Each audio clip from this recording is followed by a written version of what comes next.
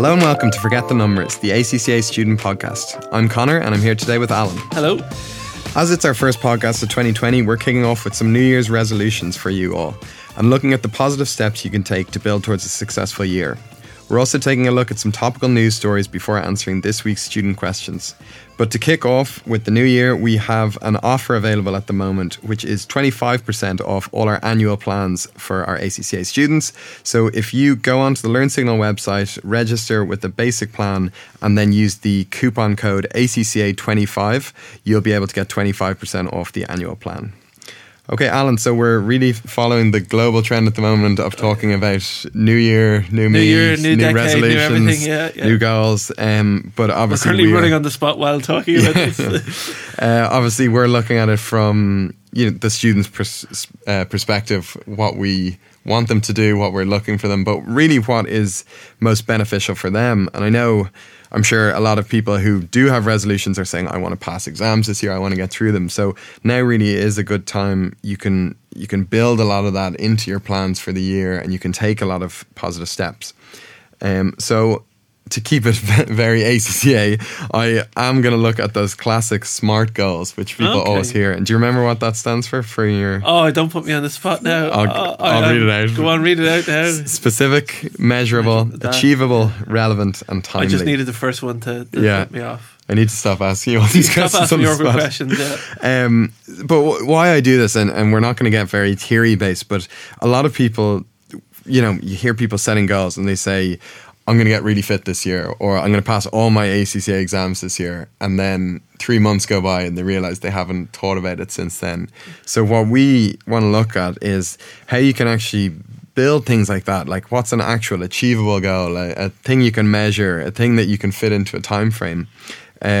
So it's, where do you see the starting point to that being? Well, I think setting your goal, and I think there's a high level goal. It's a bit like in a company. Where do you want to be in a year? We want to be the biggest provider of napkins in the whole world. Yeah. And you kind of go, okay, well, currently you have 2 customers. How are you going to get there?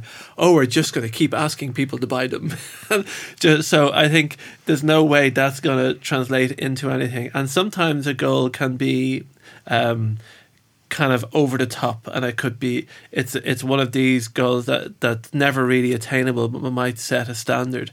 I think for studying, it has to be a goal that you can actually achieve, and that at the end of the year you can kind of give yourself a pat on the back and say, you know what, I said at the start of the year I was going to fit all this in. It's been tough, but I've managed it and I've passed all these exams and I've done it the right way.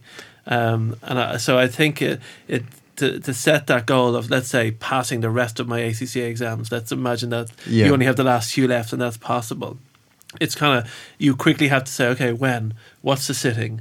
What exam am I going to do in what sitting? Yeah. What and kind of really kind of, it's nearly like that's your top goal, but then you've all these branches of the tree about how you actually have to set it up. And I think you want to, the ideal is you want to break it down to almost a kind of weekly basis so you can build it into your lifestyle. It's the same as using the gym example or a running example.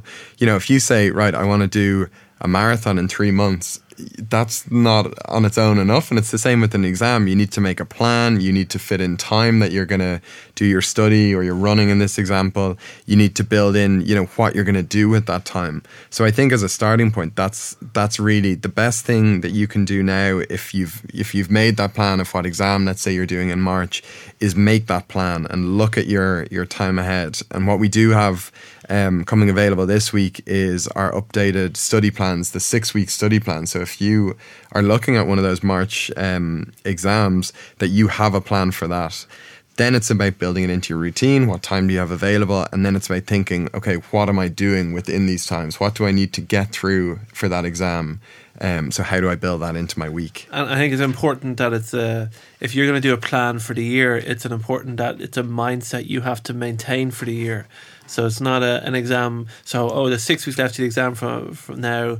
I'll go do the plan. I'll pass the exam. Then I'll take 6 weeks off. Then I'll build up again. You kind of have to say to yourself, well, I'm committing. And committing means I study every Tuesday at 6 o'clock or whatever it might be, and even when you're finished your exam, what's the next exam? What's that advanced piece of work you could? So if you can make it as part of a routine, like doing your whatever marathon running or going to your weekly yoga class, you don't stop yoga class when you've gotten good at a move. Yeah. You want to get better, or you want to do different moves. And you don't kind of say, I'm good at this move, I'm going to take 6 weeks off, and then I'm going to go back and learn how to do yoga again. Yeah. It's all so if you can keep that momentum up, that's where and these exams will only get, I wouldn't say they get easy, but they'll get comfortable. They get very manageable if you do it that way. And again, things like resolutions and these things, they come from reflection and looking at the last sitting and the last year. And I'm sure if you talk to anyone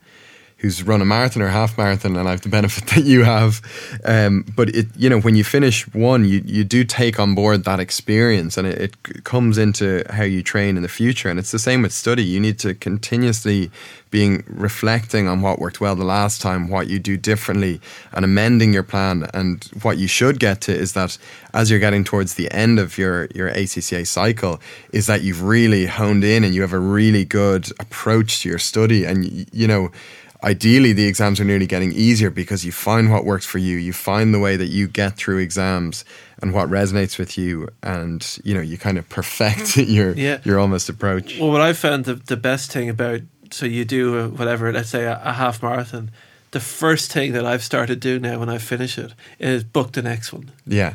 Because you because otherwise you can, that's that done, and you sit back, and then if you sit back for too long, it's nearly like you're semi-learning to run again. Yeah. Whereas if you kind of doing that little bit and keeping up the momentum without pushing yourself too hard, so you can take a break without stopping, and you can kind of reduce the intensity without stopping, and then you just turn it up when needed, and you turn it down slightly, but you're always doing something. And because you always have a short-term goal or target, so you've always the next one booked and kind of ready to go, I think that's what motivates you. And I think it's not about stopping and starting. It's just about altering the intensity depending on the stage of the cycle that you're at. Yeah. And I think to continue our comparison to gyms and running, it's the same thing, using a learning provider. And some people mightn't have used one historically. They might be considering joining one. But that idea of joining a learning provider and, let's say, joining us and booking into an annual plan or a quarterly plan, it's the same idea as joining a gym. It gives you a platform, to achieve these goals, like getting fit or like studying. So we take that hard part out. We've plans, we've programs, we've everything there. And you just need to make the commitment and be willing to work hard, and you'll get to where you want to be. Well, I used to always have this thing when I was studying, and I kind of do it with exercise. And like when I was playing football, you kind of, yes, you want to play and you want to play your best, and some days are harder than others. And from playing sports, some are difficult. But it gets to a stage where you don't want to fail an exam because you nearly don't want to let down the person at the top of the room who've been working with you. You want to win the game because you don't want to let down your teammates or your coach. And I think in a certain way, it's kind of building that relationship with a provider that they're putting everything into you passing, and there's a kind of joint success there. Yeah. And I think you nearly have to look at a provider as somebody who, and I know we are, if you pass, we celebrate, and if you fail, we're nearly maybe not quite as upset as a student, but it does hit us hard. We don't like that. We want all our students to pass and be successful. And I think if you can get into that mindset that you're passing the exams, not just for the exam, but it's for the people who've helped you through the exam. It's for your future career. It's for your next job. It's for a bigger salary. If you can kind of just get a slightly bigger picture view of where you'll go after this year, I think that's much better than say, I have an exam in 6 weeks, I just have to pass it, nothing else matters. I think that's the short-term motivation that I don't think will get you through just quite as well. And the final point I just want to talk about is, and this is also something you'll hear lots of people talking about at the start of a new year, but trying new things. And I think if your study has got a bit static, if you're finding it hard to get motivated, bringing in a new aspect and trying something new can make a huge difference. And That might be attending our weekly webinar. That might be doing all your question practice now on CBEs and on our CBE practice tool. But you need to be looking at new things that you know are beneficial to you and giving them a try. So even if you it mightn't be comfortable, it mightn't be something that you're used to doing, if you can kind of take that leap of faith, we've found students respond really well to all these things, like the weekly webinar, like doing our mock exams, getting the feedback, our correction packs. So now is the time to bring those new elements into your study. I can't quite remember it exactly, but there's a saying that basically says if you don't change, you're only staying the same or going backwards. Yeah. And like kind of taking that view, if you don't make small incremental changes, I always look at golfers. I'm not a big golf fan, but the golfing thing fascinates me. Padraig Harrington won 2 majors and he completely changed his game. Yeah. And you can't go, why? You just won 2 majors. But it's what, like, if you look through all sport, it's what all major sports people do. It's like Rafael Nadal changed his serve when he was number 1. It's in tennis, and you kind of go, well, like, why did you change? Because it can stay the same even when you're successful. Making those incremental changes keeps that level at such a high pace, and by not changing, you're kind of doing the same version of everything over and over again, and it can get boring and kind of very lazy. Like, so you kind of make it's not only if things aren't going well you should change. It's the most important thing is when they're going well, keeping those little bit changes going on and on. Yeah, and the final point just to note there is if you are a bit uncertain, you are unsure of your plan for the next while, or you do have any questions, particularly in light of results coming out, we are running our Results Week webinar. That'll be on Wednesday, the 15th of January at 1 p.m. And myself and Alan will be there to help you with all those questions and help you make that plan for the upcoming exams. Don't forget to follow us on Facebook and Instagram for extra content, important news, live streams, study tips and much more. So now, Conor, we're going to have a look at our news stories. So I know we're going to pick one each every week now to see how what people think of our choices. But the one I've been interested in is the whole Nissan scandal, and actually not from a company scandal perspective, just from the kind of escaping from Japan perspective. Yeah. So international espionage more than, but it nearly is, and I think the next part in the whole Nissan story is Carlos, the wife of Carlos Ghosn, Carol Ghosn, has how shall we say left Japan, and Japan have just issued an arrest warrant for her on suspicion of giving a false testimony. And they said that she testified that she didn't know somebody, and they're able to prove that she does know them and stuff. And it's very fun because obviously they're back in their home country of Lebanon.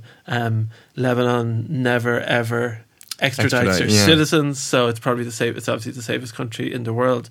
But the most interesting one that was a funny part, I guess. And I have to admit, I do find this quite funny. The way it's like a movie of people escaping from a country, and they still don't know what passports to use and how they got away from the country. She'd one passport taken. They couldn't find another. It's bizarre. But also the company that flew them out of Japan. So they went from Japan to Turkey and then from Turkey to Lebanon. And the company that flew them has recently come out and said they've only been paid half the money. So it's like know your clientele, so everybody's getting it. Like, you can't even trust people who are fleeing governments these days to pay you. So, but I think they are, I guess it's Japan's way of just piling the international pressure on countries to try and get these people back. And I think it's like with any of these things, it's if you can't target the person, you target the people close to them, and you put pressure in different ways. But I think with all these stories, and you hear a lot in these very high profile people who are incredibly wealthy, when they're charged with things, they have such access to, like, I think he hired a private jet from a company the day before his bail, and he's an endless supply of money. I wouldn't even know how to go about hiring a private jet. So it does all these stories. You do really say, like, how do you control people? I suppose you have no bail, but when a bail is set for people like this. Their ease of escape suddenly looks very easy with the money that they have available. What's going to be interesting now is they're obviously in Lebanon, and what will happen if, for example, they want to go to the States. Japan has an extradition agreement with the States, but what's the process they'll have to go through in order to get that happening? Yeah. So I think this story has a long way to run. And there's a lot of big companies involved. Not There is just Nissan, but that's the the effect, the role these countries play, or these companies within all the countries that are involved. It's a massive case, and I think slowly but surely you'll find them, if they can't get them legally, you'd expect that maybe Japan will start releasing the kind of the stories about why they're after them, and kind of, if they can't kind of put them in prison, they might publicly shame them internationally. So it'd be interesting to see where it's one that's already just been in the headlines weekly almost, and not only the case and the charges. I think it'll stay there for quite a while, because I think it's in the interest of Japan to keep it there and to keep them publicly putting pressure on these countries who are not, what they would say is they're not helping them out. No, and what you get is it mounts the paranoia on the people involved, and eventually they maybe slip up or they turn themselves in. So my story is a bit different, maybe lighter, I'm not sure, but it is looking at the meat alternative industry, which is currently a very hot topic of conversation. I know it comes up regularly in our office. Different people have different views, definitely. Yeah, and there's a poster I know outside our office which is advertising these burgers. But this is an industry that's in the next decade expected to grow to up to 140 billion. It's going to be a next major trend. And what we're seeing is some of the major players are already starting to emerge. And it's clear where they're kind of seeing a lot of the greatest growth potential. And that's in fast food chains. So you're seeing a lot of, I suppose, interesting partnerships between some of these companies. Like looking at two of the biggest, there's Impossible Foods, who are valued at 2 billion, and Beyond Meat, who are valued at 5 billion. And they're both plant-based meat companies, but they've already been vying for kind of partnerships with the likes of Burger King, McDonald's, KFC. So I know that Impossible Meats already have the Impossible Burger with Burger King. And then Beyond Meat are in quite advanced talks with McDonald's. They're testing in Canada. I think they already have a partnership with KFC. So it's really this interesting trend, but if they can hack into these and slowly grow to all these stores, I think even the Impossible Burgers only in some markets, the growth potential for these companies, they're already billion-dollar companies, but they could suddenly become globally huge companies. Well, they become a key provider of product for McDonald's or Burger King. That's a huge thing. Yeah, it's a fascinating thing. I keep saying I must try it, but and obviously all the advertisements say, it tastes just like a burger. But it's really fascinating, because obviously I think we've talked about a similar subject before, and it's not until this kind of feeling becomes mainstream, this kind of thing becomes mainstream, and like it or not, healthy or not, McDonald's and Burger King is mainstream. Yeah. And when you're going in with kids or friends and you're all ordering these burgers and they're not beef and you don't really know the difference, and you're going to go back and you're going to do that is going to make a difference. So it's great to say, we should eat less meat. Yeah. But it's not as easy, and some people don't have the time, some people don't have the effort, some people don't know where to start, and some people think, no, it's not for me, but until it becomes the everyday thing that you nearly can't avoid it, at least trying it, that's what's really going to make the big change. Yeah, and I think two of the parts of this story that I found really interesting were firstly that Impossible Foods had huge kind of production issues where they couldn't meet demand because they're obviously partnering with this global company, and then it calls into question, can these companies remain the sustainable alternative, keeping those values at core, when they have the business and corporate incentive that if we get in now, we can grow globally, we can become the main provider, beat all the other kind of plant-based food companies. And do they remain sustainable? Are they not able to meet the production demands, and then they fall away, or the company? So it is a very interesting time for these companies, and really for what their kind of vision and goal is.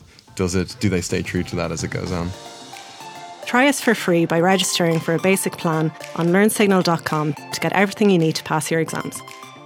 So, Conor, we got a question in from a student who's looking at the on-demand exams. So they're the first 4 exams on your ACCA journey, and I appreciate a lot of students here might have got exemptions from that, but there is a lot of students who are still doing those exams. So kind of, if it's kind of like, oh well, ACCA have said I can take my exams, where do I even start? Yeah, and for a lot of people, as you said, this is the very start of their ACCA journey. They're not used to it. They're maybe, have maybe even booked an exam and haven't necessarily thought about how they're going to prepare.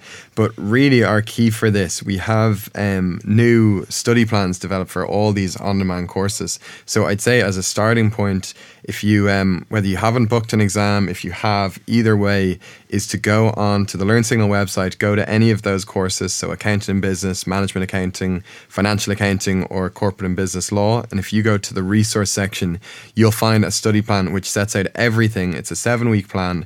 It'll get you through all the material. But the other thing that it does is it gets you through almost 500 practice questions, and there's mock exams and everything. So if you just follow that plan, that will, really help you get through your first exam. That can help you get through all the on-demand, and it will build a really good platform of knowledge as you move into the applied skills. So we are going to finish up there today. Just to remind you that we do have our results webinar going next Wednesday, the 15th of January at 1 o'clock, and that's available to everyone. We are also currently running the offer for 25% off our annual plans. So if you are interested in becoming a LearnSignal member, go on the site and enter the coupon code ACCA25. And we'll see you back here on the podcast again next week. Bye-bye.